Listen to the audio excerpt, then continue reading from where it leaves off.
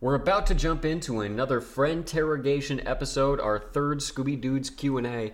Let me kick off this intro with a question for you, Evan. What is your sclera color? Oh shoot, what color are my sclera? Yeah, man. Hey, have I been drinking the night before, or am I right now? Well, you were very hungover when we started recording, and you have a bottle of Jack in your hand. I don't like the fact that some of these intros are painting me as some sort of like problem drinker. This has been 2 episodes in a row now. Yeah. No, it hasn't been. There's been a gap. It feels short. It feels condensed. Oh, you're right. It's been a gap since we've mentioned it, but it's been an unbroken chain since our first episode that you've been drinking and hungover every time we record. You've done such a phenomenal job editing out all of the retching and the vomiting. All of the Rick and Morty style burps that you're doing constantly.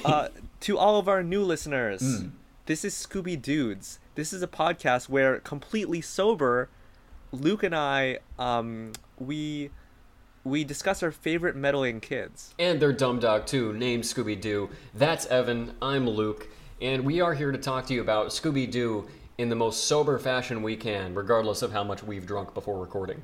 Not at all. I don't think we've done any recording drunk, actually. Good on us. We've talked about it. Yeah. We've talked about doing like a drinking game and recording at the same time. Never came to pass. We might eventually. You know, we've got a lot of Scooby-Doo yet ahead of us, and we're going to have to keep it interesting. For this episode, we're not covering a specific episode of Scooby-Doo. We're answering your Scooby-Doo and Scooby-Dude related questions. It's a Q&A. And most exciting, I think, for us, and I think for a lot of our listeners, Luke and I, we are both doing another fan cast.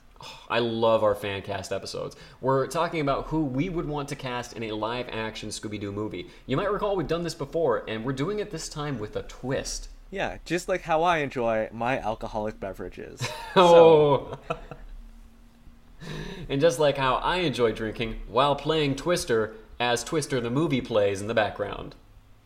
As I dance, twist, and shout, causing me to lose Twister every time. Play the theme song. 2 dudes talking about Scooby-Doo. 2 dudes just like you. Unless you're a lady, this show is for ladies too. If you're LGBTQ, we are your Scooby-Doos. Welcome, dear listeners, citizens of Friendterrogation. Let's see your passports before you can be permitted. Welcome in. So, Luke, I'm wondering, this Friendterrogation, is it like a democratic republic? Is it a monarchy? Who are we? Who are you and I? Technically, it's a democracy, but not all votes are equal. It's so thoroughly gerrymandered that some votes matter way more than other votes. That's why in this Friendterrogation, a couple of people have all of the questions and a few people have none of them. So it's technically a democracy. Really, it's I'm not sure what to call it. I like to think of it as a biumvirate. Where you and I were the lords of this land. Yeah, biumvirate. Man, if I sure know what a biumvirate is too. A biumvirate. Shoot. Come on, Google. Screwing me here. But as you said, we do have questions for this Q&A episode. Unfortunately, it is we have a number of questions from a smaller sample of people, and that is my fault. I forgot that we were doing this episode Q&A style. I forgot that we weren't covering anything specific, so I didn't put out the call for questions until far too late. I think it's nobody's fault, really. If anything, it's our listeners' fault. Listeners, F you. Man, you guys suck. Thanks a lot for nothing, listeners. No. Hold on. Listeners, please understand. For Luke, F you means friends understand. F you. Friends understand, listeners. And since you're our friends, I'm sure you get where we're coming from for this. Things get busy. We didn't get the questions out early, but we do have some great questions. I would mention, if you didn't get a chance to get a question in because we had such short notice this time, ask us a question anytime. We'll put it in the tank for next time. You can always ask, and we're going to save those questions. Yeah, two things. A, ask us a question anytime. B, ask us a question about literally anything. I keep saying this. It doesn't have to be Scooby-Doo related. Evan has been telling me for weeks he's sick of Scooby-Doo. He actually hates Scooby-Doo at this Okay, point. people are gonna take you seriously. Evan doesn't want to talk about Scooby-Doo anymore. He wants to talk about himself. Several times we've been recording an episode, Evan, and instead of saying Scooby, you just say me. You just, like, describe yourself in the episode as if it was you rather than one of the characters. How would that not have made the episode better? You're right, it would have. We should do that sometime. I really want to get into these questions. Do you have them lined up in order? Anything you want to dive into first, or anything we need to preface these questions with? Yeah, we do have, for listeners who know the title of this episode, we are doing another fan cast. But whereas last time we started with the fan cast, this time we're leaving that juicy main course for the end. Yes, we're going to roll out some appetizers here just to whet your appetite, and then later on we've got another fabulous fan cast, a very interesting suggestion for that. I'm excited to share with Evan what I have. And leading up to that, we've got some questions apparently related to Scooby-Doo, nothing related to me and Evan. If you want to get to know us better, ask questions next time. Okay, so there are some questions here that assume that you and I have an encyclopedic knowledge of Scooby-Doo. We will get to those when we get to those. When really we just have computers and Right. internet connections. As do our listener. That's the one thing we know these people have. I mean, to be fair, some of them do ask our opinions, but like, again, you have not seen every episode of Scooby-Doo. I have also not seen every episode of Scooby-Doo. No. No. I'm more passionate than I am well-watched when it comes to Scooby-Doo. But we will start with Twitter, and our first question comes from Carl. That's at Killa Carl. King of Ducks. King of the Ducks. Carl asks, and this is honestly a pretty straightforward question, and a good one. It's, how do you guys pick which episodes you are going to cover? It varies a little. I mean, partly we've got a rotation, right? We want to hit an old episode every now. Yeah, we want to cycle old and new. Sometimes the rotation. Sometimes we use like one of those bingo where the balls pop up. We have a Ouija board. We have two slugs that we race. So yeah, there's a rotation of different ways that we choose our episodes. Yeah, we've got a lot of different methods, and we do have a couple of rules that we try and stick to. For instance, if it's a narrative series, we try and do one episode at a time in order, like with Mystery Incorporated. We'll return to that every now and again to move the plot along. We always try and return to Where Are You, Scooby-Doo, at least every third episode. Yeah, Scooby-Doo Where Are You is so classic that for every, because we do them in blocks, right? Like we'll block off like 4 episodes at a time. And Scooby-Doo Where Are You must always have a presence in that block of episodes. At least one of them. And then we'll probably try and throw another old one in there, like something from the Scooby and Scrappy-Doo show, something like that. Beyond that, I think we just browse Wikipedia, look at titles, and imagine what kind of episode that we're in for. Yeah, all we're trying to do is just provide a really good mix. And I think it's pretty common knowledge for people who listen to other Scooby-Doo podcasts that these other Scooby-Doo podcasts suck. Okay. Man. Okay. So, I'm sorry, what were you going to say? say? For our listeners, when Luke says suck stands for... oh, man. Super upbeat, cool kids. Yeah. These other podcasts, super upbeat, cool kids. Me, I don't super upbeat, cool kid. Thanks for trying to save me, man. No, I appreciate think we did okay there. They run in a chronological fashion. They start from the first episode, What a Night for a Night. They're moving on from there. We also started from that place, but we just want to get a good cross section. It would have been an incredible experience to be watching Scooby-Doo as it was coming out in order and to see everything progress. But almost everybody who's listening to this podcast has started Scooby-Doo long after it began. So we want to have kind of a retrospective, kind of bring us up to speed on the long, wide range of Scooby-Doo that's already been out there. I think that's the real value, is the spread that Scooby-Doo has covered.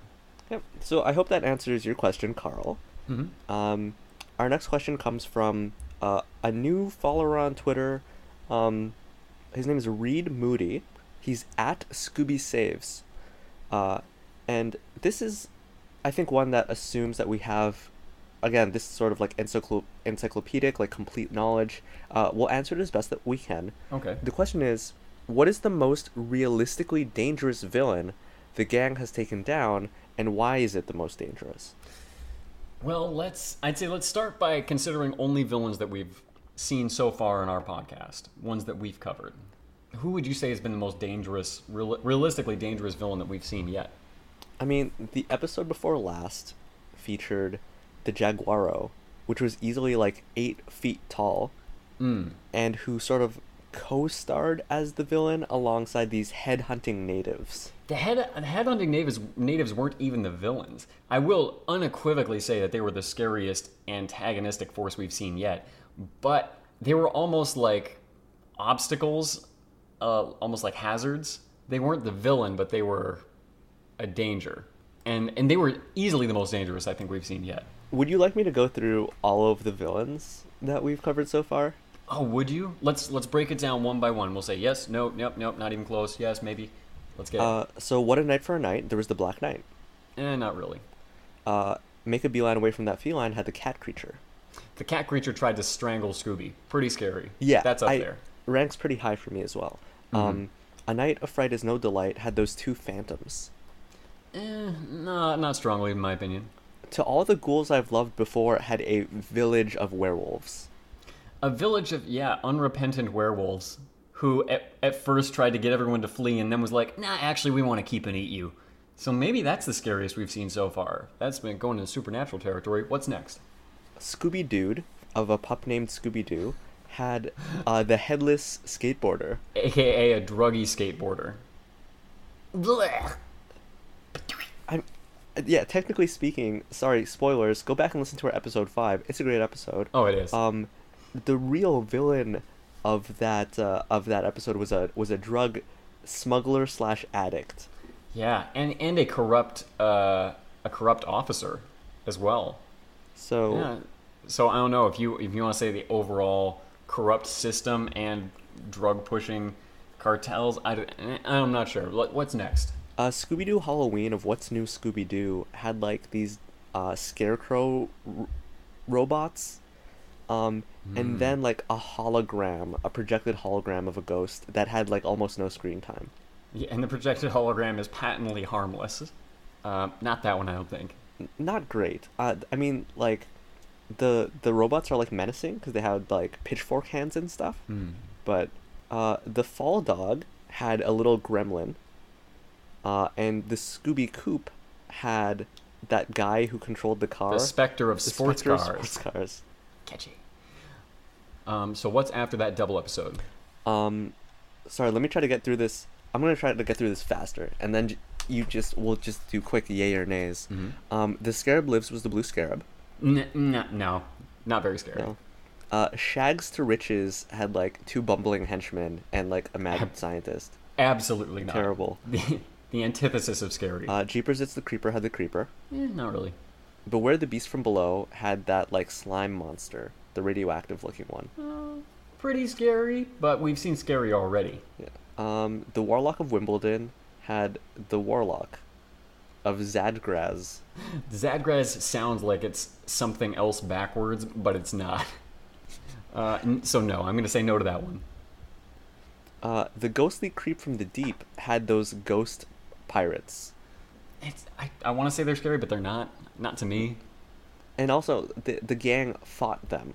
Like, actively, like, brawled with them. Yeah, and won. So, definitely not those pirates. The Fast and the Wormiest had a death worm. Ooh, that one was very scary. Okay, I feel like this might just take it. Waiting for the End of the World, which is Scooby Apocalypse issue number 1, had monsters that killed and ate people. It's true. We didn't really see much of it, but we saw a bit of it. And like at the very end. So that there's a lot of like implied violence. Yeah. Yeah. And we never even quite saw the villains of that one, unless we were really suspecting Dinkley. It's a comic rather than a cartoon, but it's still an entry. Maybe that one. I'm gonna say. I Left My Neck in San Francisco had the Vampire of the Bay, who they thought was Daphne. Not too scary to me, I'm gonna say. Scoobra Kadubra had Not a warlock, but like a sorcerer or something. Yeah. Whatever his name was. Pretty scary. Not as scary as some of the stuff we've covered already. Mystery 101 had Ghost of Elias Kingston. Elias Kingston. Not very scary. Love that episode though. Mystery masked. We've been saying it wrong this whole time. Masked mystery. Oh shoot. Mystery mask mix-up, right? I wrote it down wrong here. It's mystery mask mix-up. Had like the scare pair and the warlord. But the real Zentua. villain was systemic racism, and that is the scariest That's there is. exactly right. A bicycle built for Boo had that monster that stole that bike. No, I'm afraid not. The creature came from Chem Lab, and then the masked Manx. I'm gonna throw out masked Manx because I don't think the villagers count as the villain, or the headhunters do. That's just like a little bit of extra racist flair. No, But the who masked Manx was the he was in a gorilla costume at the costume party. Oh, excuse me. Oh no, yeah, I'm mixing that up with Jeepers. It's the Jaguaro. But masked Manx. No, I don't think that was terribly scary because it was the Manx and the creature from the Chem Lab. The creeping creatures had the gator people. Yeah, you're right. Well, I've given you my opinion on these blow by blow. What do you think, looking back at all these? Who's the scariest? I think probably I would say if only because Scooby-Doo Apocalypse doesn't really show the monsters as the outright villains, at least in that first issue, it would be the Village of Werewolves in the 13 Ghosts #1. I agree. I think that's the scariest if we're allowing for supernatural. If we're going classic Scooby-Doo villains, the Fast and the Wormiest, I think, is the scariest giant beast. Oh, well, because the Fast and the Wormiest crushes like a gas station. Oh yeah, the Fast and the Wormiest kills a gas station attendant. So actually, Reed Moody says the most realistically dangerous villain. Then yeah, that would be it. Yeah, although again, personally, I think the werewolves are by far the scariest, especially because Daphne becomes one of them before our very eyes, transforms. So it's a good question, taking us a little bit to get through it, but I like that. So Reed, hope you're satisfied with that. If you want to go listen to that episode about the worm, that is our episode 14, The Fast and the Wormies. Here's another that again assumes complete knowledge. It's asked by our friend Michael, but he is using his Twitter handle Meddlers Inc. That's at Meddlers Inc. and it's his Scooby-Doo podcast. We actually inspired one of our listeners and fans to start their own podcast, and it. Mm-hmm. Yes. I think I'm proud of that. Yeah, I think the dream of every podcast is that you'll inspire other people to take listeners away from you, and that's. I hope that we've achieved that. No, Michael knows more about Scooby-Doo, I think, than either of us do. So. Then the two of us combined, yeah, I would say. I agree on that. And he's great. And he was actually asked a question on his podcast that he then posed to us. And it's, which villain do you consider the greatest in Scooby-Doo history? Well, again, I feel like my knowledge of Scooby-Doo is not expansive enough to go beyond the episodes that we've covered already on this podcast. So I think we should stay within there. What do you think? I think I have an answer. Okay, well, please, what's your answer? Because I don't have something off the top of my head. I think it's Scrappy-Doo. Well, this could be a spoiler for something that we haven't yet released. Yeah, it could be a spoiler, but I think in general, Scrappy-Doo, his presence sidelines other members of Mystery Inc. Yeah. And I think just in that alone, that makes him a great villain. At least the most terrible villain. Terror. Yeah. He sidelines and he endangers the gang more than anyone else. You said he sidelines and he endangers, and it made me think of that meme, he protect, but he also attack. Oh, man. I agree. Scrappy-Doo. Was the question the greatest villain? The greatest villain in Scooby-Doo history. No question, Scrappy-Doo. Yeah, that's our answer. So that's the end of our Twitter questions, for better or for worse. Thanks, tweeters. Yeah. We now turn to Facebook, where we have a number of questions from two of our friends. Do you have the Scooby-Doo Wikia open? I do now. Okay, I want to be kind and gracious to all of our listeners They listen to our podcast. They are our personal friends, some of them. But I will say that this question, what we're going to do right now Is roast our listeners who care enough to ask us questions. I'm not complaining. I want to do it. Let's just be clear on what we're doing. So this question is from Hannah Roberts. It's one of several, and it's: are there any Scooby renditions where there's a female dog in the plot? Oh yeah, there's lots. I mean, Scooby. If you look at Scooby's family, No, stop. You've answered the question. Yes. Next question. I mean, Scooby has a huge family. So we'll see like Scooby Dumb, a dumb Scooby cousin. I can't remember the name of Scooby's hot Hollywood cousin. I'm pretty sure it's Scooby D. Scooby D, yeah, I think you're right. There's Scooby's British princess cousin, Scooby Die. Princess Diana. Yes, I'm aware. Asked and answered, I guess. Here's a really good question. Because she asked 5, and I'm gonna choose 3. Here's a really, really solid question from her. And it's: what are the components that make for a great Scooby-Doo monster? I like that. We've talked around that quite a few times. For one thing you've said is that this monster should not talk. At least not words like eloquently. It should be noises or monster growls and stuff like that, right? Yeah, that's long been my stance. And there are circumstances where I think the monster talking can make it funnier, but across the board, I like to think of these as them not talking makes them more inhuman. Yeah, every now and again there's a really great moment of, we will build a new storeroom. But most of the time, I just want to see the monster going along with the Scooby-Doo and going, yeah, like being human within the monster's character is really funny.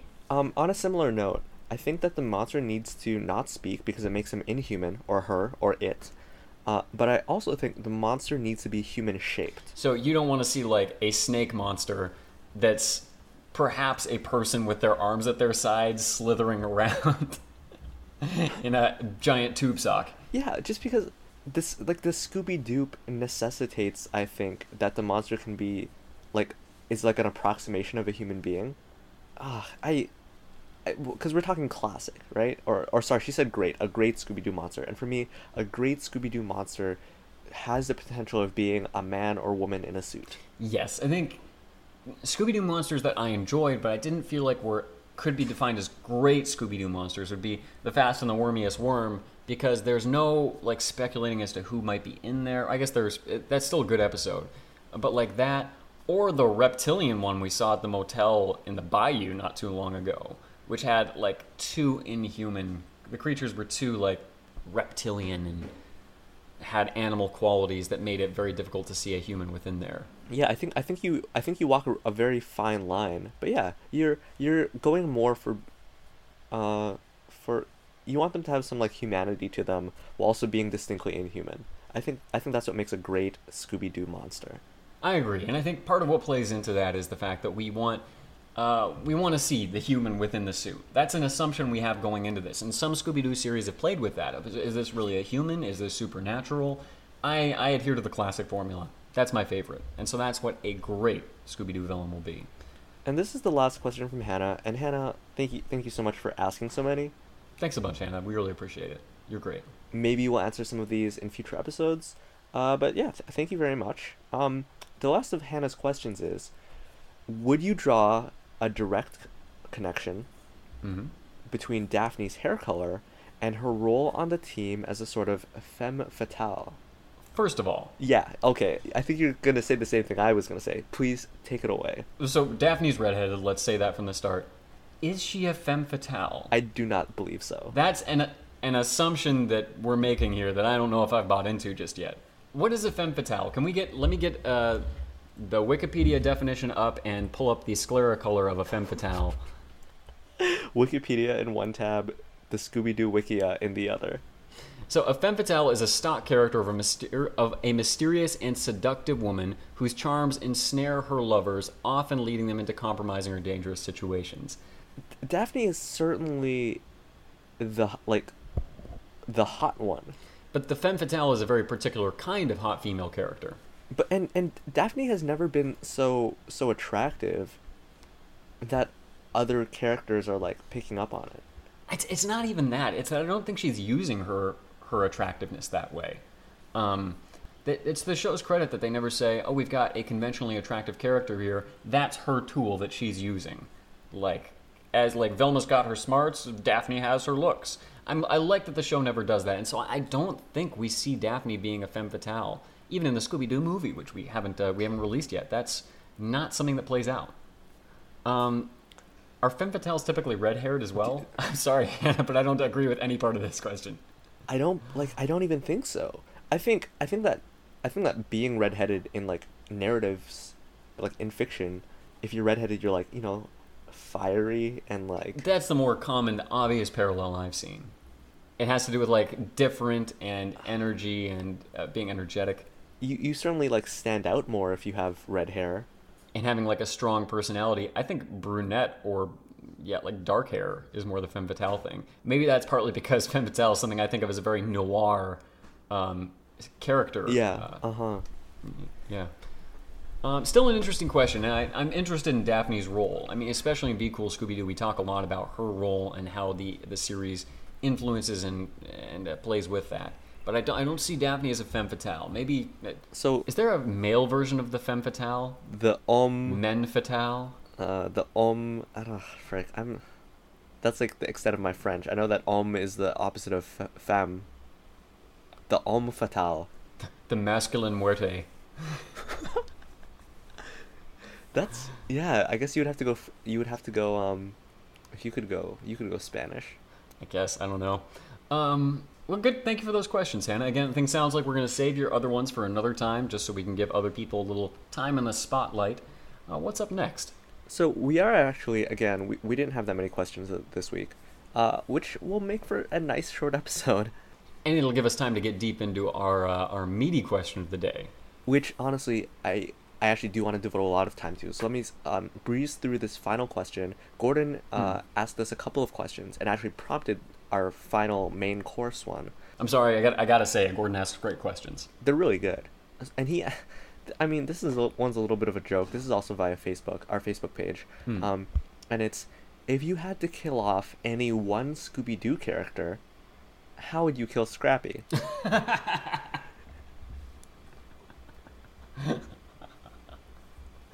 Oh, I think it would definitely be... I mean, Scrappy puts himself in so many dangerous situations. There's no shortage of opportunities to kill Scrappy. The big thing, the reason that Scrappy dies, is that at one point Scooby just lurches to save him and kind of stops. Like, stops himself, or Shaggy puts, like, a hand on Scooby's shoulder and just, like, looks at him and shakes his head. Not today, Scoob! And then Scrappy dies.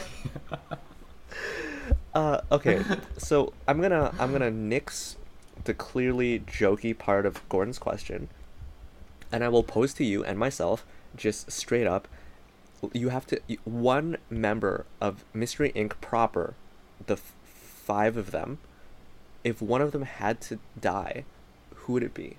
Fred. Really? It pains me to say it, because I think we all know Fred is my favorite. I love Fred, but because he's the emotional heart, not the emotional heart, actually, that's Scooby and Scrappy, but because he's like the leader, he's like the core, he's the rock that everything's built on, taking him out will create this this vacuum. Yes, that would be fascinating to see filled, as the other 3 who are always in the back seat, none of them ever in the driver's seat, have to then work together to create this more democratic group. This is like horrifying for me to consider and propose, but I want to say Scooby. Scooby? Wow, I thought of that too. Oh my gosh. That one's terrible because, like, it's the right answer. It's a dog rather than one of the people. But it feels like the wrongest answer. It feels like anyone but the animal. If you kill Scooby, it goes from Mystery Inc. to being like, I want to say almost like an indie movie with like 4 young men and women who are just like trying to cope with their grief. You know, they like... I think They're like driving back to like Coolsville, like the town that they haven't been back since their like jet setting adventures. They're like moving back into like their old like high school bedrooms. It's a very somber, reflective Mystery Inc. You wouldn't call it Scooby Doo anymore. I see it going a different direction. I see it John Wick with an ensemble cast with 4 Keanu Reeves. I think that's what we're in for.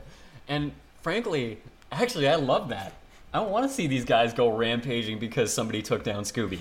They basically become, it's like what if instead of Mystery Inc. it was the Punisher, and so a monster is like terrorizing this museum, and the Punisher comes out and just like blasts them with a 10 gauge, and they're like, there was a person inside, and he's like,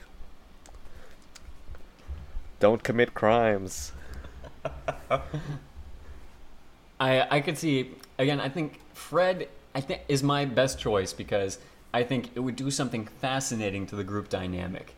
And anyone dying makes it a more serious show, and I think Fred dying makes it serious in the most interesting way. That said, Scooby would also be that's the deepest gut punch, I think. Really the omission of any of the characters makes this horrifically tragic. I mean, if you omit Velma, or actually I think the second saddest one after Scooby's definitely Shaggy. I think so too. Is it sexist that we don't care enough to kill off the women? Well, I don't know. If you take away Velma, then you've lost the brains. You've lost the brains, but it's like, who is Velma like interacting the most with, right? I think that's the thing. As much as I hate to say it, Velma might be the most disposable character. I think in terms of relationships, when you compare her to everyone else, I agree. And Daphne, I think, in terms of presence in the show, is the most disposable character. In terms of input, that's accepting Be Cool Scooby-Doo, which, again, revolutionizes Daphne as a character. So it's almost not worth killing Daphne? Ugh. I mean, like, you take away Daphne, and all of a sudden Fred is like, oh, who do I split up with now? Yeah, Velma, Shaggy, and Scooby, you guys go check that place out. I'm going to text the waitress from the malt shop earlier and see if she wants to go check out this area with me. It makes Fred heartbreakingly sad. Whereas I think Fred dying knits everyone else closer together. And that's the effect I want to see from someone dying. Yeah, there's almost like a hopefulness to it. Like this is a great loss, yeah, but we can and will press on, and we'll actually become stronger as a result. That movie begins after Fred has already died, with the group knitting together, and there's intermittent flashbacks to Fred being in the group, and the group now growing and moving forward from there. There's a flashback to Fred talking about how, like, when we graduate high school, we're all gonna live in a big house together. I imagine, like, at the funeral, it's everyone, like, sharing these memories of Fred, and it's like Fred, like, helping someone up after they've fallen, like Fred giving somebody a hand, Fred being a great friend, Fred saying something kind of dumb, Fred saying something really dumb, and then everybody just kind of looking around like, Fred was really dumb. Yeah, I miss him too, though. Man, that is the most heartbreaking flashback to have for Fred, is his imagination of what's going to come next. That was heartbreaking, even though he didn't die in that episode. Actually, yeah. All right. Great question. That brings us to the last of sort of our appetizer questions. This final question was also posed by Gordon. Unfortunately, it was such a long time ago that I can't find the exact way it was phrased. But he basically asked us to cast the gang again, because we did this quite a while back. We did a Scooby-Doo live-action fan cast. Who would we cast as each member of the gang in a live-action movie? And you and I both provided our casts. What Gordon wanted to know about or see us do is do the same thing, but under Rule 63. That's a genius idea. It took me a long time, but I did come up with 63 rules for fan casting Scooby-Doo, and I'm ready to share them with you anytime, Evan.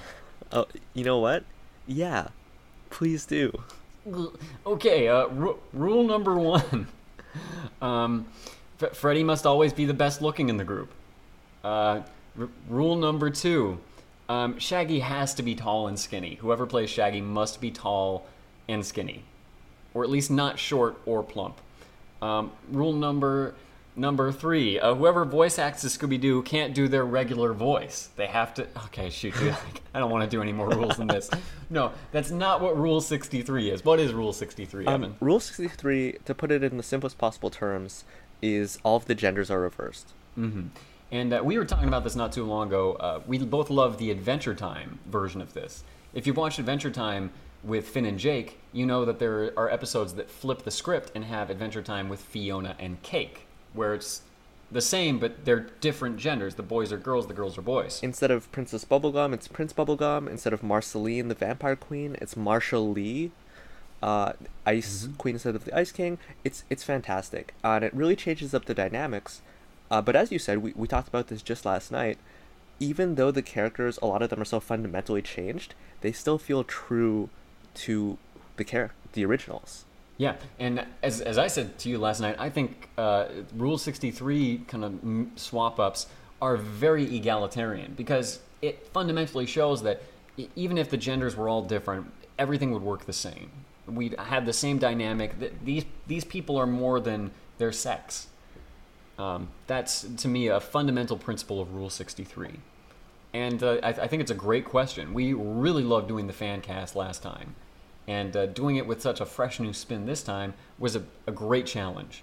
I do have some people ready to share whenever we're ready. How do you want to go through this? Do you remember how we did it last time? Did we do one character a piece back and forth? Yeah, I think we did. Then yeah, let's do that. All right, so I think Fred was the toughest one for both of us, probably. Let's start with... Are you okay starting with Fred? I'm okay starting with Fred, and we'll do you first, me first, you first, just so we'll go back and forth so we each have some primacy. All right, for Fred, my choice for this one, overall, I gotta say, a little disclaimer for you folks, I'm coming to terms with some inbuilt sexism with myself, in that I've realized I have a lot more male actors ready at hand to plug into Fancast than I do female actors. Or actresses, as sometimes they're called. So I have to apologize for that. The person that I cast for Fred, I had previously used in a fan cast for Daphne. But now, for Fred, I have Ellie Kemper. Oh, okay. I want to hear your explanation. I will admit to our listeners and to you that passed through my mind. It's, again, I feel like I'm playing with a limited deck of female actors, and that's on me. That said, I think Ellie Kemper is a great choice for Fred. Who is Fred fundamentally? Well, he's a good-looking, well-meaning, very friendly guy who everyone loves, even though he's kind of silly and he's a little bit dense.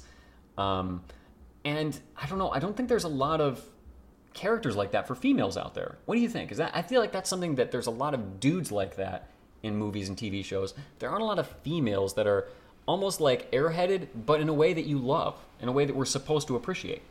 Okay, the person I cast, I think fits that to a T. Okay, because I think that's Ellie Kemper, not so much in the airheaded regard, but in like the purely upbeat, always happy, people would follow you. I think Fred has a good-hearted earnestness to him. Earnestness, yes, that's the word. And that's why I did think about Ellie Kemper, because I feel like she really exudes that quality. I agree. But so that's my thought. Ellie Kemper. Oh, and that's the star of Unbreakable, Kimmy Schmidt. She was in The Office as Erin, and of course, she was in a Derek comedy sketch at one point. So that's my Fred. Who's your Fred, Evan? Hold on. Oh, is your Fred analog's name Fred? Oh, analog names. I thought I put a little thought into this, but I forgot. I think Fran, maybe. Fran is also what I went with. I think it makes the most sense. Yeah, it doesn't sound as generic as like blank white slate as Fred does. It's a little bit more niche, but I think Fran is very close. So, have you ever watched the show Happy Endings? I have. It ran for 3 seasons. And my Fred is Alicia Cuthbert. Ooh, interesting choice. So, Alicia Cuthbert is white, blonde, attractive, but the character that she plays on Happy Endings, I believe it's Alex, she plays this really like positive, like upbeat, and like honestly like kind of dumb character, but it never feels misogynistic. you know how like there's some characters where like the women are dumb, and you're just like, oh, the person who wrote this like hates women. Yeah. She plays like such a pure character, and I honestly think she would kill it as Fred, or Fran rather. Sorry. You know what? I could see that, and I had forgotten her because when I think of happy endings, I mostly think of Adam Pally. He's the one that really stuck with me. No, I think she'd be good. And my one regret was that I couldn't think of someone who Fred's features translated into, his physical features, because you want someone with kind of like a strong jaw and like strong features, and I think Alicia Cuthbert has that. I feel like her jaw is like pretty good. She has like a nice jaw. Yeah, and I don't mean that in like, oh, she's mannish. No, I think it's not very at all. attractive on a female, like a nice strong jaw, big old Adam's apple, like broad shoulders. That's attractive on a woman. So those are our Freds. I do consider a lot of those qualities attractive on a woman. What? I'm sorry, what? Anyway, we're not going to talk about what I am into. So that's Fran. We've covered Fran. Now we have, what do you think? Daphne or Velma? I would say Daphne. I have it Fred, Okay. Daphne, Velma, Shaggy. So Daphne, take it away. So yeah, I'm up. Daphne or Devon in this case. That's the name that I chose to go with. So I think one thing about Devon, similar to like Hannah's question about like the femme fatale or whatever, Devon has to be like really, really attractive. I think Daphne, or Devon in your case, should be conventionally attractive. Yeah, I think that's the big thing I was thinking as well. And potentially redheaded, which is tricky because I can't think of a lot of redheaded male actors. I was going, my fan cast is late 20s, early 30s. I was putting together a younger fan cast, and like instantly, like I had cast Lily Reinhart, who's Betty on Riverdale, as Fred or Fran. And I was just like, oh, I could just make KJ Appa or Archie into Devon because he's redheaded and like really hot. Yeah, actually I could see that. That could work pretty well. I thought it was a little easy. I didn't go that direction. My original pick for Devon, just to get it out of the way because I swapped him out, was Channing Tatum. Ooh. Because Channing Tatum is really good looking. He's very attractive. But I gotta admit, I don't think he's that attractive. okay, well, his body's really nice. Anyway, Okay. He's so funny. He's very funny. No, I will give you that. I think I never mind seeing Channing Tatum in a movie because even though I don't think he's as hot as the movie always wants to portray him as, he's every bit as funny as the movie is trying to present him as. Like, I'm so glad Channing Tatum has like really dived into like his comedic roles because he's just a hilarious actor. I actually went a little bit younger. And you will be familiar with who this is, and talking about this, hopefully we'll get more people into it. I picked Simu Liu from Kim's Convenience. So Simu Liu is Jong on Kim's Convenience. Kim's Convenience is a Canadian sitcom on the CBC about a Korean family who runs a convenience store. Jong is really, I think he's really attractive. He's got one of not just the best bodies on television right now. Okay, are you looking at his body right now? Yes, man. I mean, am I looking at my desktop background right now? Yeah. Just zoomed way into that navel and the crisscross of abs that emerge thereof. He's so cut, like it's ridiculous. He's super cut in a way that's like perfectly proportioned. Like not like this dude has a formula for which part he works out every day, and like not just his body, but like he's good looking all over. I told you not more than a week ago that this dude fills out a pair of slacks like no other. It's not even a male good looking where you're like, oh, his upper body's nice. No, his body is nice. Yeah, he's okay. So we've objectified him enough. I also think I have not. Sorry, go ahead. I think Simu Liu is really. I also think he's very funny. I think he has those chops. I also want to see him play more of a silly person because he's the straight man a lot of the time on Kim's Convenience. And I think he has, again, I think he has the chops. I think he has the capability to sort of like act outside of that. And Channing Tatum plays like such a goofy character, so maybe Simu maybe doesn't go all the way in that direction. But my first two picks I'm very happy with. So that's my Devon. That's my pick for Devon. Obviously not a redhead, but my last fan cast was 100% Asian, so here we are. Okay. I really like that. I think that's brilliant. I think you've got a better Devin than I do. My Daphne is going to be a Davy. Oh, okay. That's just me. Have you ever seen the show Big Time Rush on Nickelodeon? I am familiar with the show Big Time Rush on Nickelodeon. I feel like this is a little obscure, but so Big Time Rush, a live-action Nickelodeon series that starts off with 4 Minnesotan hockey-playing high schoolers, moving to Hollywood and becoming a 4-man boy band. And I love that series. Watched every episode. I was heartbroken when it ended. The guy that plays the pretty boy on that series, James David Maslow, I think would make a great Daphne. He's a little broad. He's pretty silly, but I think that could play really well as a male Daphne. So if you search James Maslow in terms of Big Time Rush. If you search James David Maslow, one of the drop downs is James David Maslow phone number. And it's like, I guess I gotta give props to people. Like, they know what they want and they're looking for it. He's very conventionally attractive, right? Yeah, he's conventionally attractive. And he's got like the shaggy hair that's like very pretty boy. To me it's not even attractive, but it's a pretty boy haircut. I just feel like he could do really well as Daphne. I've seen him in like 3 solid seasons of Big Time Rush playing the good-looking daft character.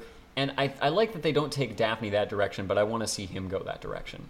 Yeah, and I think that's the thing that's really important about this fan cast, is it makes this real, and we're really thinking about what makes the original characters, and how to adapt that while still keeping that spirit. Like, if you looked at him, would you think like, oh, like, the way they're acting, maybe not if the way they look specifically, that's clearly the male version of Daphne. Yes. And again, I see him going more. I think he does self-absorbed in a really good way. That's going to be really elevated in my version of Davy, really. But so I guess I really see him doing that here. Simu Liu, I think, is an amazing pick. Thank you very much. I don't want to picture anyone else as Daphne. Frankly, I don't want to picture anyone else when I close my eyes. Listeners, please watch Kim's Convenience. If you're Canadian, you have literally no excuse. Just go to the CBC website. I'm going to actually hawk Kim's Convenience and Big Time Rush, which has ended a while ago, in equal proportion, as well as DuckTales, which I can't stop thinking about. Can I, before we're at the midway point-ish, can I just throw something out really quickly? Mm-hmm. One person I considered for Fred in a much older because I'm sort of doing like mid-range fan cast right now. Like late 20s, early 30s. You had a lot of thoughts for age. I tried to put a bit more thought into age here, but I still didn't put that much. I considered Amy Poehler for Fred. Ooh. Interesting. Yeah. Interesting pick. And I realized that everybody I've chosen has been like blonde and white and just like really like fitting the mold of what a female Fred would be. But I like Amy Poehler's energy and her enthusiasm. Yeah, and I want to say that in a way that, unlike some people are like, we can't have a black Spider-Man or James Bond has to be white, Fred's whiteness is a central part of his character. I gotta say, this is mayo with legs, really. This man is white bread. It's not even whole grain. So I don't blame you for that. I will say my fan cast this time around is very pale, in a way I'm not crazy about. I was so much trying to translate the appearance of each character over gender lines that I had trouble also mixing race up in that and feeling like I was staying accurate or something. I don't know. I'm sexist and racist, I guess, is what I'm trying to say to everyone. I don't want there to be any fuzz on that, dear listeners. Okay. You're back up again, by the way. It's your turn. Oh yeah, that's right. I've got to do, let me see, are we doing Velma or Shaggy next? We're doing Velma. Velma. My Velma, as a male, this is the toughest one for me, actually, I gotta say. Fred was challenging, but once I hit on Ellie Kemper and I allowed myself to reuse her, I felt safe. For Velma, I just couldn't, I never quite felt content even when I landed on this. But the person that I settled on, I've only seen in 2 things, but I liked him in both, was Tony Revolori, who I initially saw... He was in Spider-Man Homecoming. As Flash, and in the Grand Budapest Hotel, the Wes Anderson movie, as Zero. Great in both of them. Kind of a shy character who's the butt of a lot of jokes. But I think he just played them both really well, and I want to see him as the mousy smart kid. And you know what? You definitely... I like that you sort of kept Velma this, like, diminutive character. That was the most challenging part. I told you when we were chatting briefly last night that I was tempted to make Velma the most attractive, because she's the most attractive to me on the show. Just like to pick Taron Egerton or someone else who's physically flawless as a man. And I went along with that, and I picked Tony Revolori, who's physically flawless. I think not conventionally You are, attractive. like, really roasting him right now. Which is not nice, especially because I think he's so good. I think he'd make a great Velma. I really do. So, and Vilmer. Sorry? Vilmer. That's not a real name, is it? No, but neither is Revolori. Come on, please. No, it's not really. I couldn't think of a good male Velma. My male Velma is Val. Which is also a man's... Okay. That's hot. I try to get the consonants in there. So one name I, like, bandied around was, what was it? Vladimir. Because it has, like, all of the same letters, more or less, but it's like, that is such a specific... Like, Vladimir... You're throwing too many other consonants in there to make that a clean parallel. Vladimir's, like, wearing, like, a tracksuit and chains. That's not Velma at all. As also, people don't call Velma like Vel like they do Shag or Fred, like Freddy. She doesn't have a nickname, does she? Velmster? I think that's it. Velmster, and that's just like a one specific. That's like a one-off. Yeah, I almost said Velmo, and had her played by Elmo. I was very close to that, but I decided against it. But who's your Val? So I'm actually really impressed that you found like a smaller man, and I will say that the two Vals that I had. First were like I thought about Masioka from Heroes, and I also thought about to sort of like fill out having a Wong in every casting, Freddie Wong as Velma, because I think I haven't seen Masioka in that many things. I think Freddie Wong is really funny, but then I kind of thought that I didn't want Val to be Asian. Really?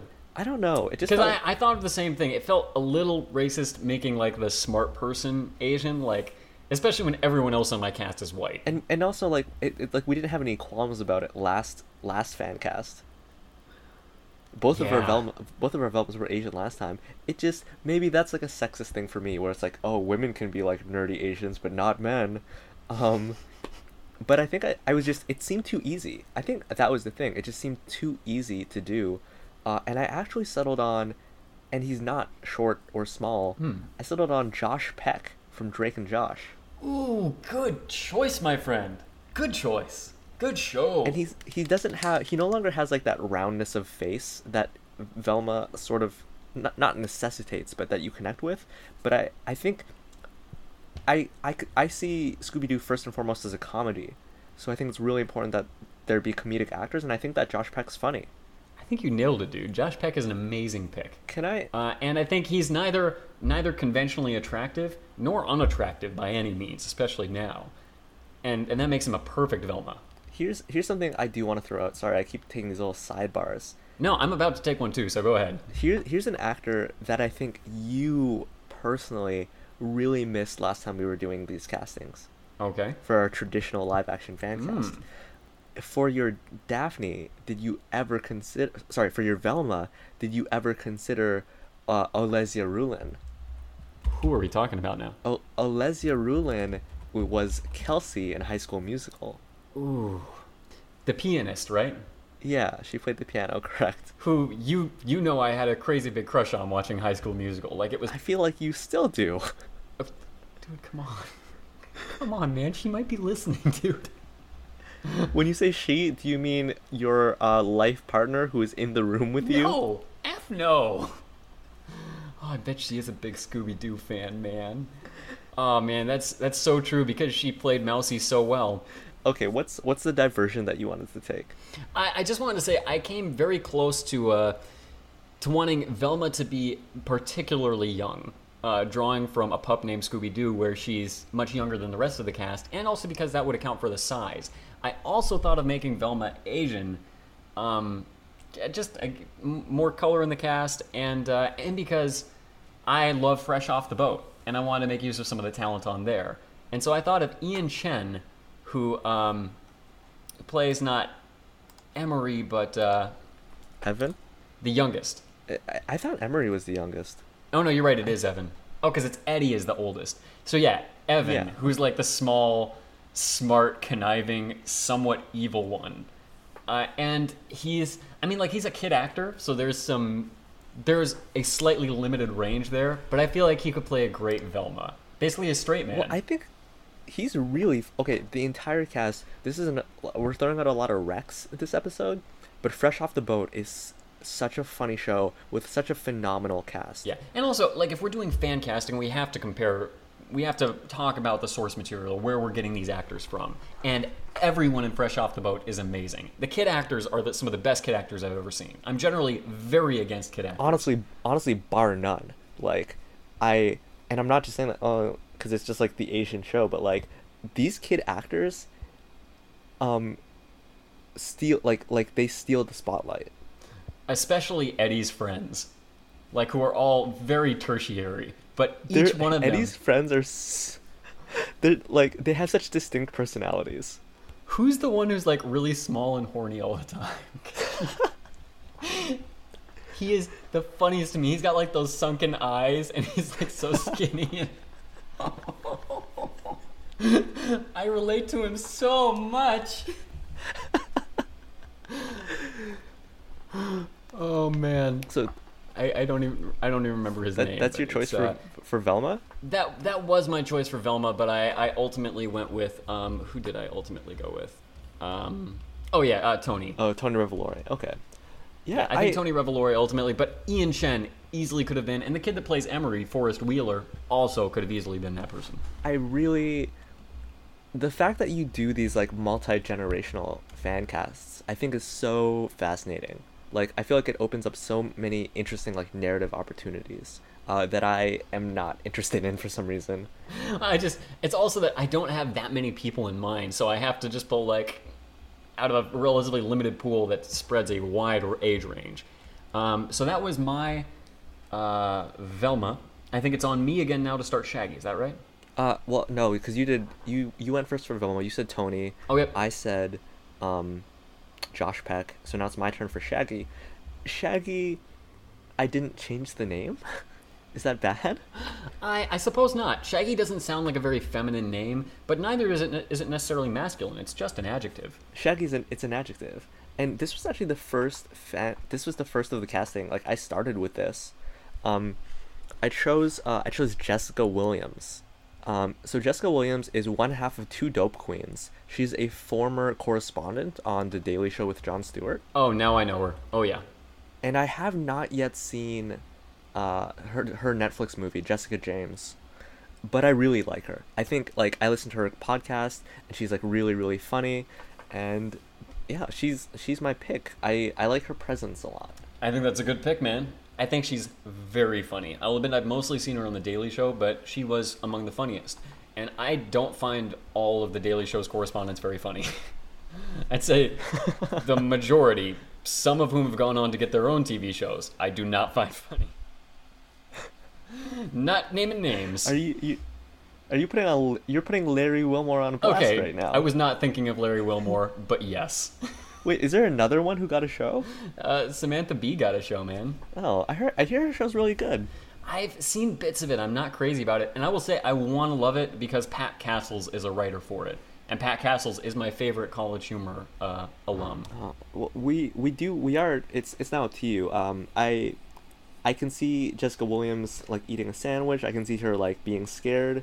I thought maybe it was kind of dicey because you have that stereotype, which I guess has some roots in truth, because that, like, black people are, like, scared of ghosts, like, or, like, wowed by magic, and it's just like, well, like, you might see evidence to this being the case. So I thought maybe, like, racially it might be a little dicey, but that's not a bad point. I mean, we did talk about Donald Glover as Shaggy last time. I think an amazing choice, but I think the flip side of that is that being scared of these situations is a realistic response. And it's almost like, what the heck is up with these white people who don't realize the danger that they're in? You clearly grew up in a too safe suburb. You're right. There's a lot of comedy potential there. But I think there is, and not tasteless, as I typically am. I'm really looking forward to your Shaggy. The one thing that we discussed prior to recording about Shaggy is that you thought we don't want Shaggy to be gross. I believe the words I used, I'll quote myself. When I thought of female Shaggy, one of the things that came to mind was foul bachelorette frog. Oh yeah. And I think that's a sexist stereotype. Not saying you are, but like that idea that like a lazy kind of unshowered hippie is okay for a male to be, but not a female. Like it's grosser or worse for a female to be that kind of like gluttonous, unkempt slob. Right. And so I wanted to make Shaggy like not that. Then I was like, never mind. I'm gonna go with Lauren Lapkus anyway, which is not to say that she is gross or that she can't play gross, but almost all of her characters are disgusting. Are you serious? Yeah. I mean, I love that. I find her an incredible comedian. But I feel like some of that's gonna leak into Shaggy. I'm okay with it. The first thing I think of when I think of Lauren Lapkus is that one Key and Peele sketch with the Make-A-Wish Foundation. And she played more of a straight man on that, right? She did. Yeah. I feel like she plays two things. She has a great record of playing two things: a straight man and a vile, nasty, disgusting, weird character. Sidebar: Keegan-Michael Key would make an excellent Shaggy. Ooh, yeah, good point. And Jordan Peele in Amazing Scooby-Doo. We were just talking about them as a Timon and Pumbaa as well. So, to all of our listeners, this is not my idea. I will present this to you, however, in the live-action Lion King. I guess it's live-action. It's like CGI. Timon and Pumbaa will be played by Billy Eichner and Seth Rogen, respectively, but which is not terrible. It's terrible when you think that Key and Peele could have done it. Yeah, and could have done it infinitely better than anyone else out there. It's maddening to me that it's kind of heartbreaking. Was it considered? And if it was considered, why didn't they just throw money around until it happened? Put the entire budget into that. It's honestly, to me, the fact that they didn't put Key and Peele in those roles means we will now inevitably need another Lion King before too long. This is cracking the door wide open for another attempt. Anyways, my Shaggy is going to be Lauren Lapkus, who meets my Shaggy requirements of being tall and skinny easily. I think she's got great comedic sensibilities, and again, although I think most of her characters are kind of like when I say "give me your money," I'm channeling Lauren Lapkus there. I truly am. That's the person who I'm copying. I think she'd be an amazing Shaggy. That's a really, really good pick. Like that's a I think that might be your best pick. Really? Yeah. Oh, thank you, man. So I guess that's our full cast, with the exception of Scooby-Doo, if we have some additional thoughts there. So, you would be the one to start with. I kind of want to start, though, and just say that I actually refrained from changing Scooby-Doo to a female dog. I don't know. Is it like, can we dissect my sexism here? Is this like... Yeah, absolutely, man. This is Scooby-Doods. If we can't talk about sexism here, where can we? Why can't I imagine a Scooby-Doo show where Scooby-Doo isn't a male dog? I think, for me, the big trip-up was the voice. I couldn't imagine, because I wasn't even trying to cast someone, like a person to get on all fours and trot around as Scooby-Doo. I'm just imagining a female voice actor playing a female Scooby-Doo. Like a Scooby-D or whatever have you. And it's hard to imagine someone... Rush up, Raggy! I don't even know what it should sound like. I couldn't quite imagine what that was supposed to sound like, and that's really who Scooby is. And I was like trying to think about like the dynamic between like Scooby and Shaggy, and it's like if Shaggy is a woman, I don't think the dynamic has changed at all. We don't want Scooby. I just can't. It's hard to see how we need to change Scooby to get there. For one thing, in Adventure Time, we used it as an example of a fantastic Rule 63. Jake the dog becomes Cake the cat. Do we keep Scooby as a dog when we flip Rule 63? Oh. That's my question. Let's take out who we're casting and just say, what is Scooby? Yeah, I guess it stands to reason that if all of the genders of all of the human characters were switched, why not the species of the pet? I think it's just really tough because, like, you would not have a cat just walking around. Like, you can have a dog walk around in almost any setting, but you can't really have that with a cat, I feel. And it will completely change who Scooby is, because Great Dane, that's like a kind of clumsy, oafish, lovable, sloppy, cartoony animal. A cat is sleek, it's reserved, it plays it safe, it's doing its own thing. It's the polar opposite.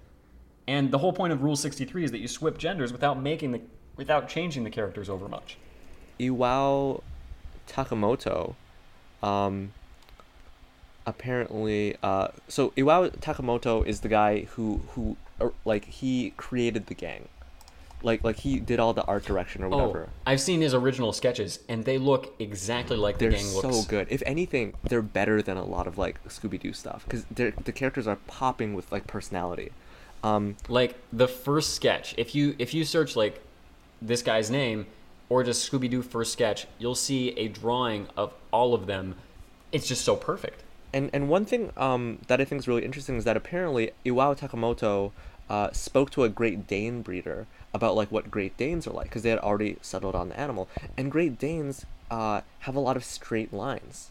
Great Danes, like, they're very, like, large dogs, and they have, like, strong, I guess, features across their bodies.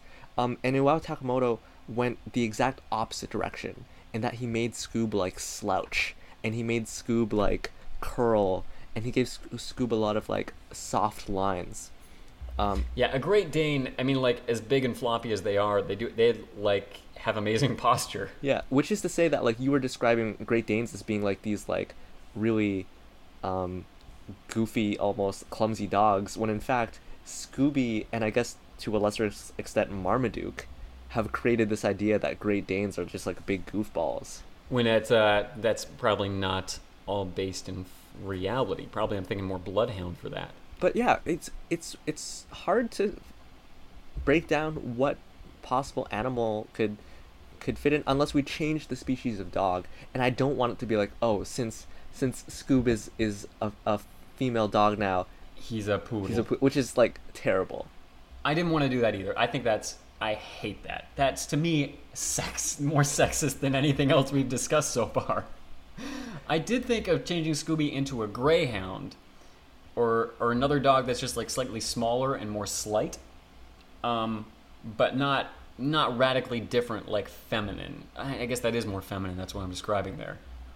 But you know what I mean by, like, a greyhound? I ride their buses. Okay, no, you don't know what I mean. They have like their logo on the side. Like, yeah, yeah.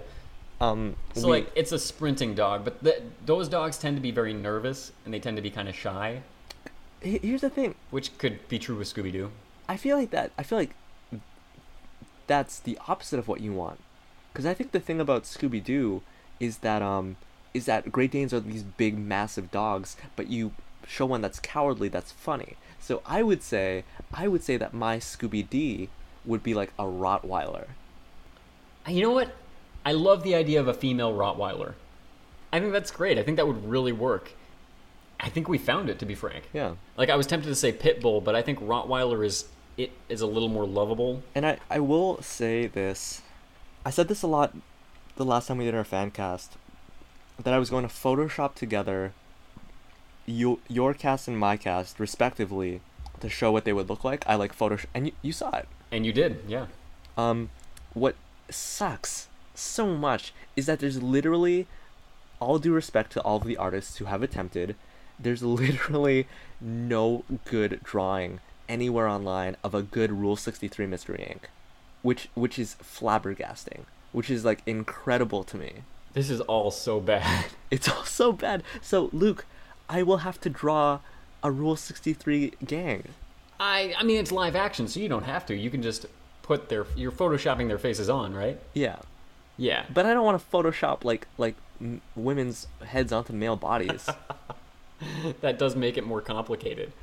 That's tough. These are all really bad. They're horrible. They're so bad. And I thought that Tumblr would, like, do me a solid. Look, to all of our listeners who are artists out there, if you want to draw up a good, solid rendition of Rule 63 Mystery Inc., please send it to us. And we'll tweet it. We'll tweet about it. We'll put it on Facebook. We'll put it on our website if you'll let us. Because I need to see better representation in this very niche category. Yeah. Oh, actually, you know what? I did find a perfect Rule 63. How Took a little bit of digging. dare you? Isn't Scooby perfect? Make me look at this with my own two eyes. Oh, this is so terrible. Like, I can only even find one image that's a genuine Rule 63. And it's so bad. I hate everything about this, and I'm still staring at it. Me too. One of the worst things, maybe the worst thing about it, is that all 4 of the human gang members are facing the same direction. And Scooby's the opposite. Like, it looks so wrong. It has no sense of, like, balance. Also, I don't understand why they made Val, the male Velma, or sorry, the male Daphne, Devon. I don't know why they made the male Daphne so effeminate. So effete. Yeah. To the really. point where it looks, honestly, this picture just looks like 4 women. It really does. Shaggy is the definition of an unwashed hippie. I will say they didn't. I will do my darndest to do better than this. I don't think you have to try your darndest to do better than this, man. I think you're okay. Minimum effort. You're solid, dude. Oh, man. Rule 63 is a great question. Got to throw some credit back to Gordon for giving that brilliant idea to us. And yeah, it honestly, there's so much to discuss, and like the way that men and women are like depicted in media is a rabbit hole that we could go down for a while, and it's I think it's all worth discussing. So thank you very much, Gordon, for that question. I think we had some great thoughts on that. I look forward to our next fan cast, because that's certainly not going to be our last. Yeah, if you like, listeners, if you have any other ideas for different fan casts, please let us know. If you're looking for an all Asian fan cast, I've taken care of that already. Yeah, we're solid on actually.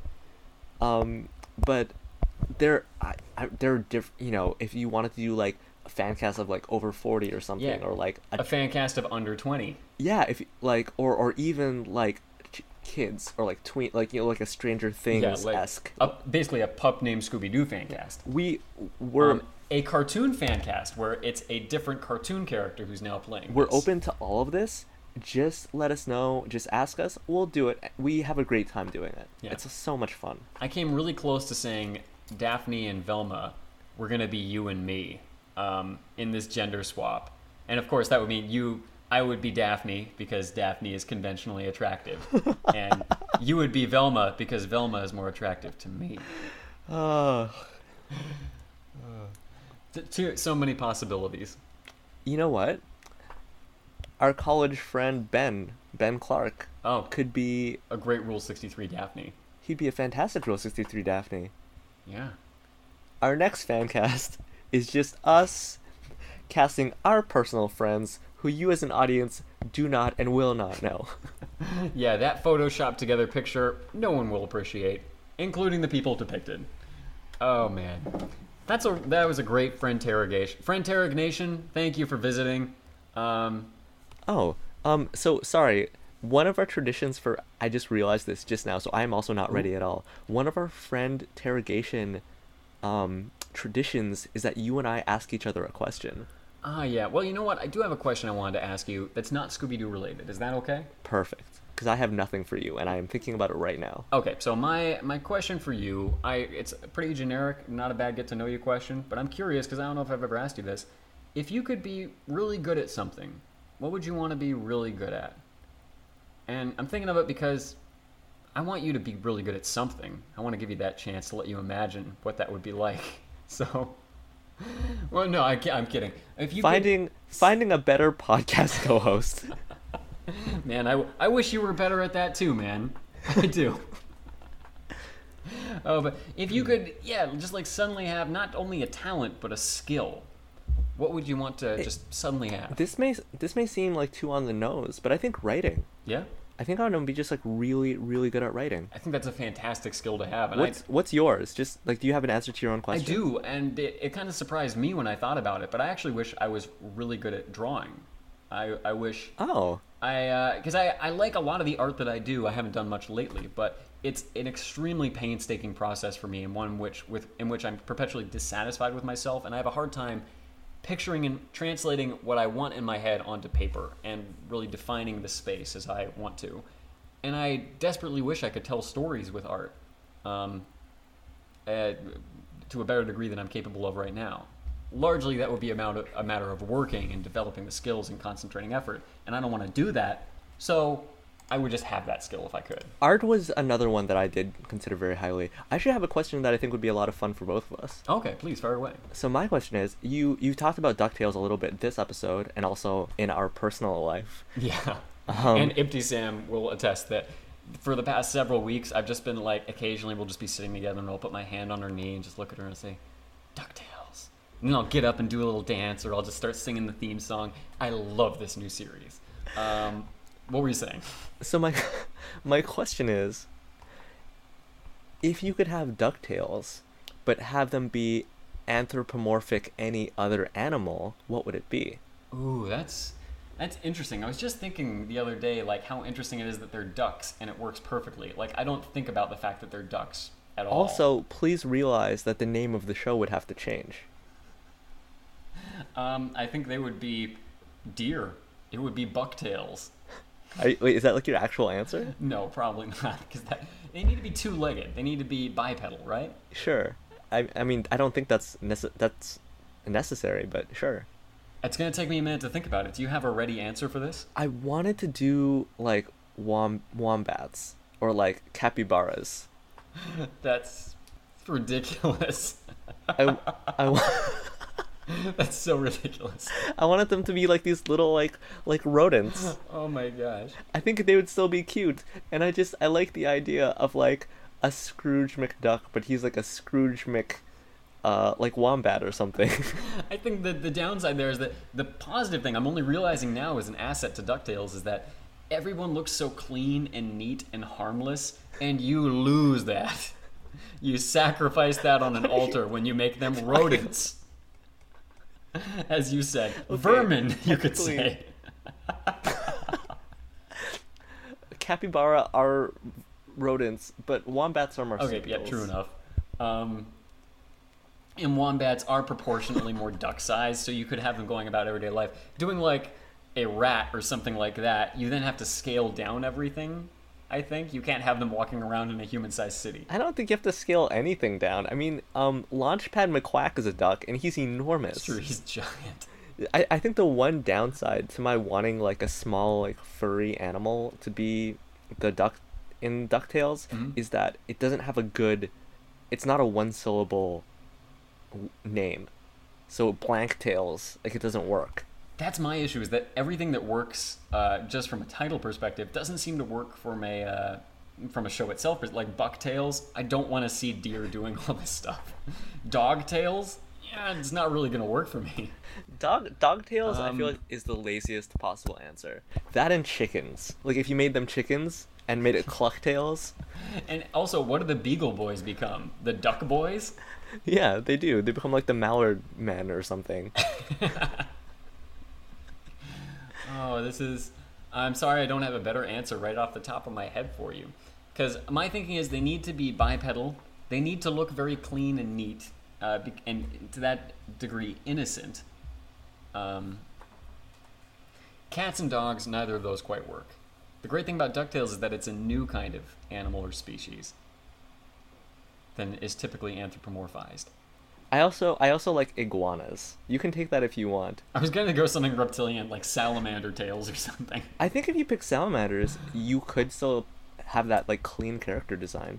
I think you could, but that DuckTales, part of the fun is like Donald Duck gets really angry and he starts throwing a temper tantrum and all these feathers start flying around. So like it makes sense to see that a duck do that, right? All right, you're the only one holding us up now. Okay. Otter tails. Oh, yeah. Otters would be fun. I think that's fun. They're slick, they're cool, they're adorable. I'd love to watch them. They're bipedal as much as they need to be. You know that I really want to Photoshop that one image. You know that otter who has like that disgusted look on his face? Yeah. really want to give him like a monocle and a top hat. And then that caption, peasants.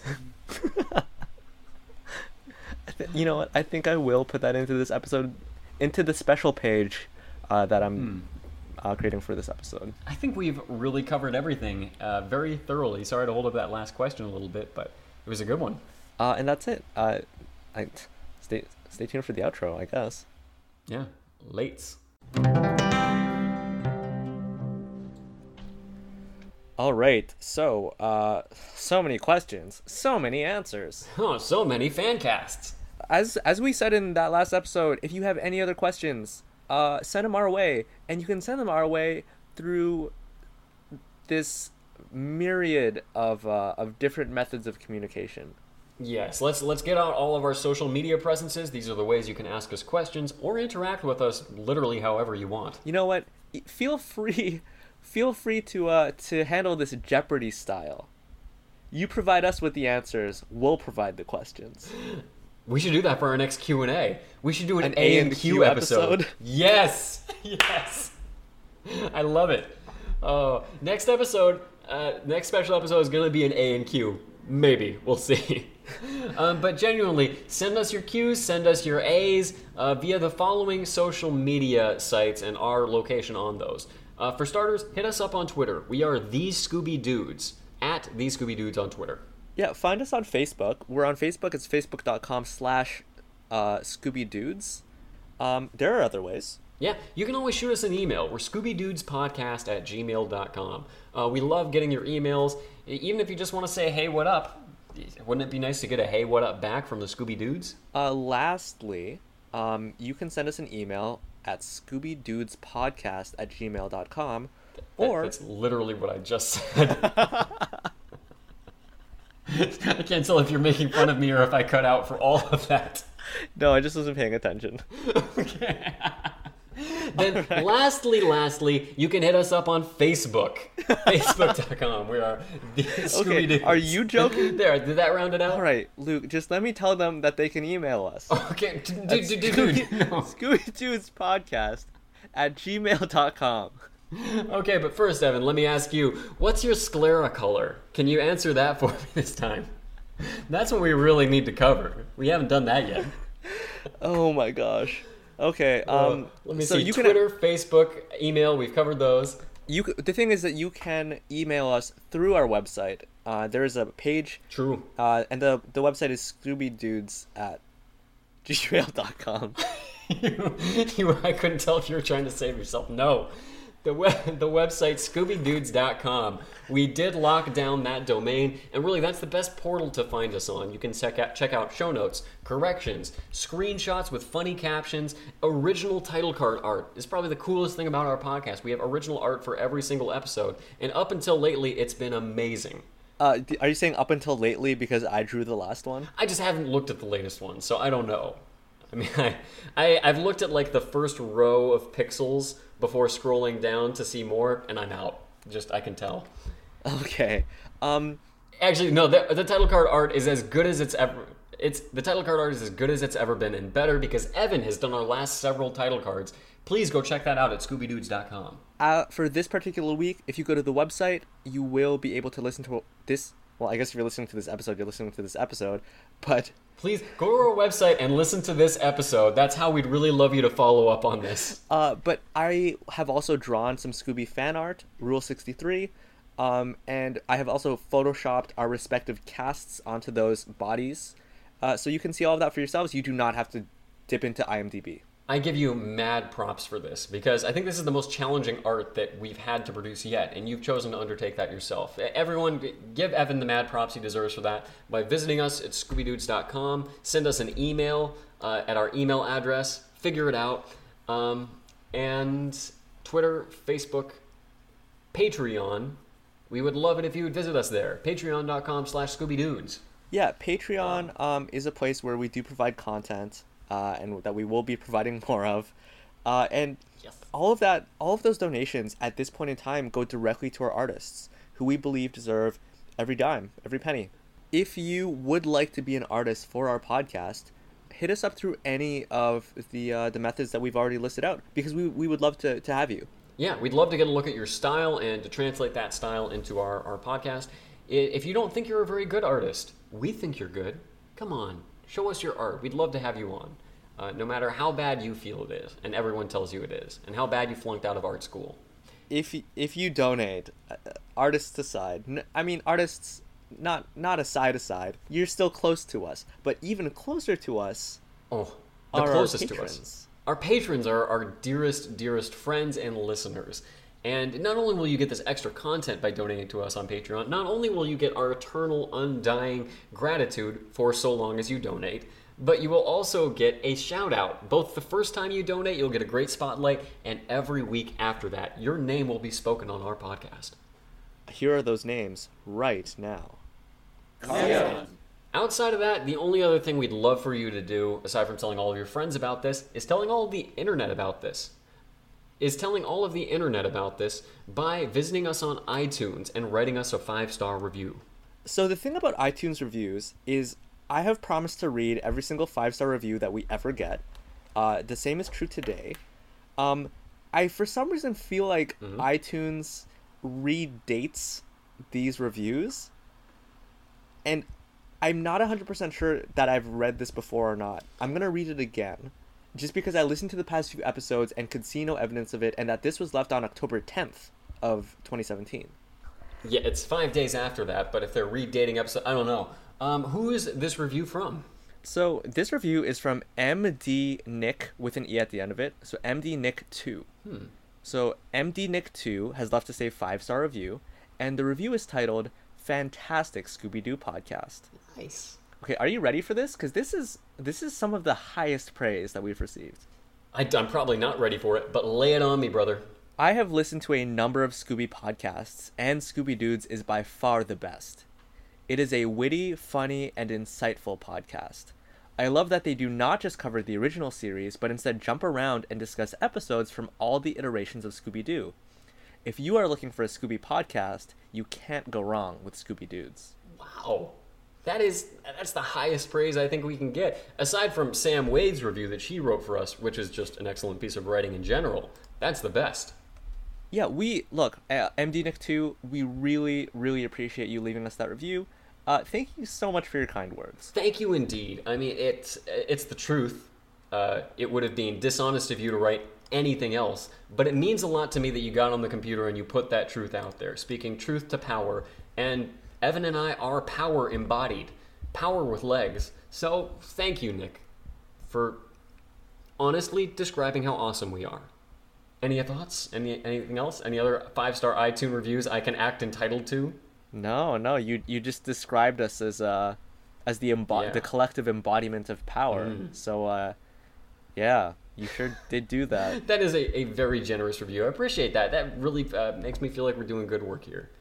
And that's everywhere that you can find us, everywhere you can follow up with us. Thank you guys for listening. Thank you girls for listening. If you're LGBTQ, we're your Scooby Dudes, and we'll be with you again next week. Just like we will be here I've done this bit already, but every week. Every week. We'll be here for you, 'cause we're the Scooby Dudes.